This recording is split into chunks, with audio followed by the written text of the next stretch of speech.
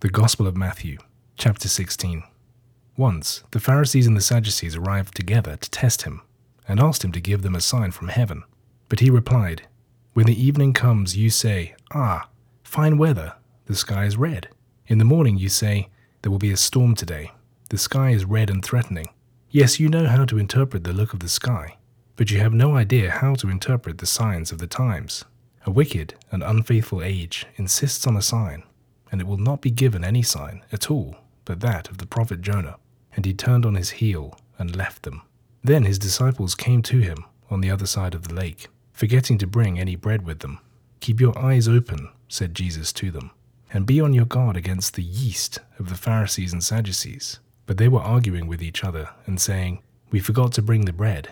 When Jesus saw this, he said to them, "Why all this argument among yourselves about not bringing any bread, you little faiths?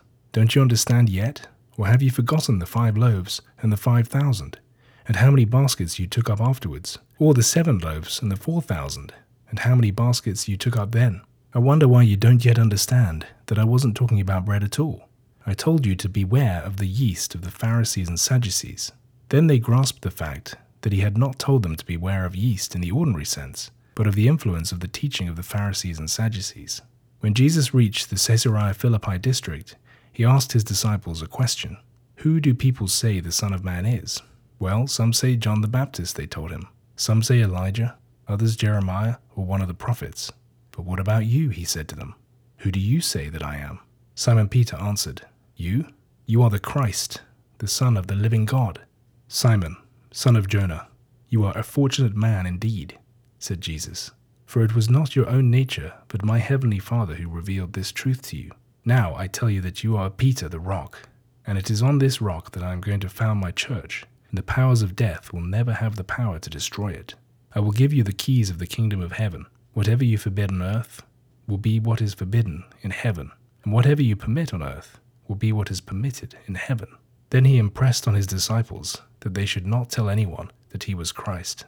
From that time onwards, Jesus began to explain to his disciples that he would have to go to Jerusalem and endure much suffering from the elders, chief priests, and scribes, and finally be killed and be raised to life again on the 3rd day. Then Peter took him on one side and started to remonstrate with him over this. "God bless you, Master. Nothing like this must happen to you." Then Jesus turned round and said to Peter, "Out of my way, Satan. You stand right in my path, Peter, when you think the thoughts of man and not those of God." Then Jesus said to his disciples, "If anyone wants to follow in my footsteps, he must give up all right to himself, take up his cross and follow me. For the man who wants to save his life will lose it, but the man who loses his life for my sake will find it. For what good is it for a man to gain the whole world at the price of his real life? What could a man offer to buy back that life once he has lost it?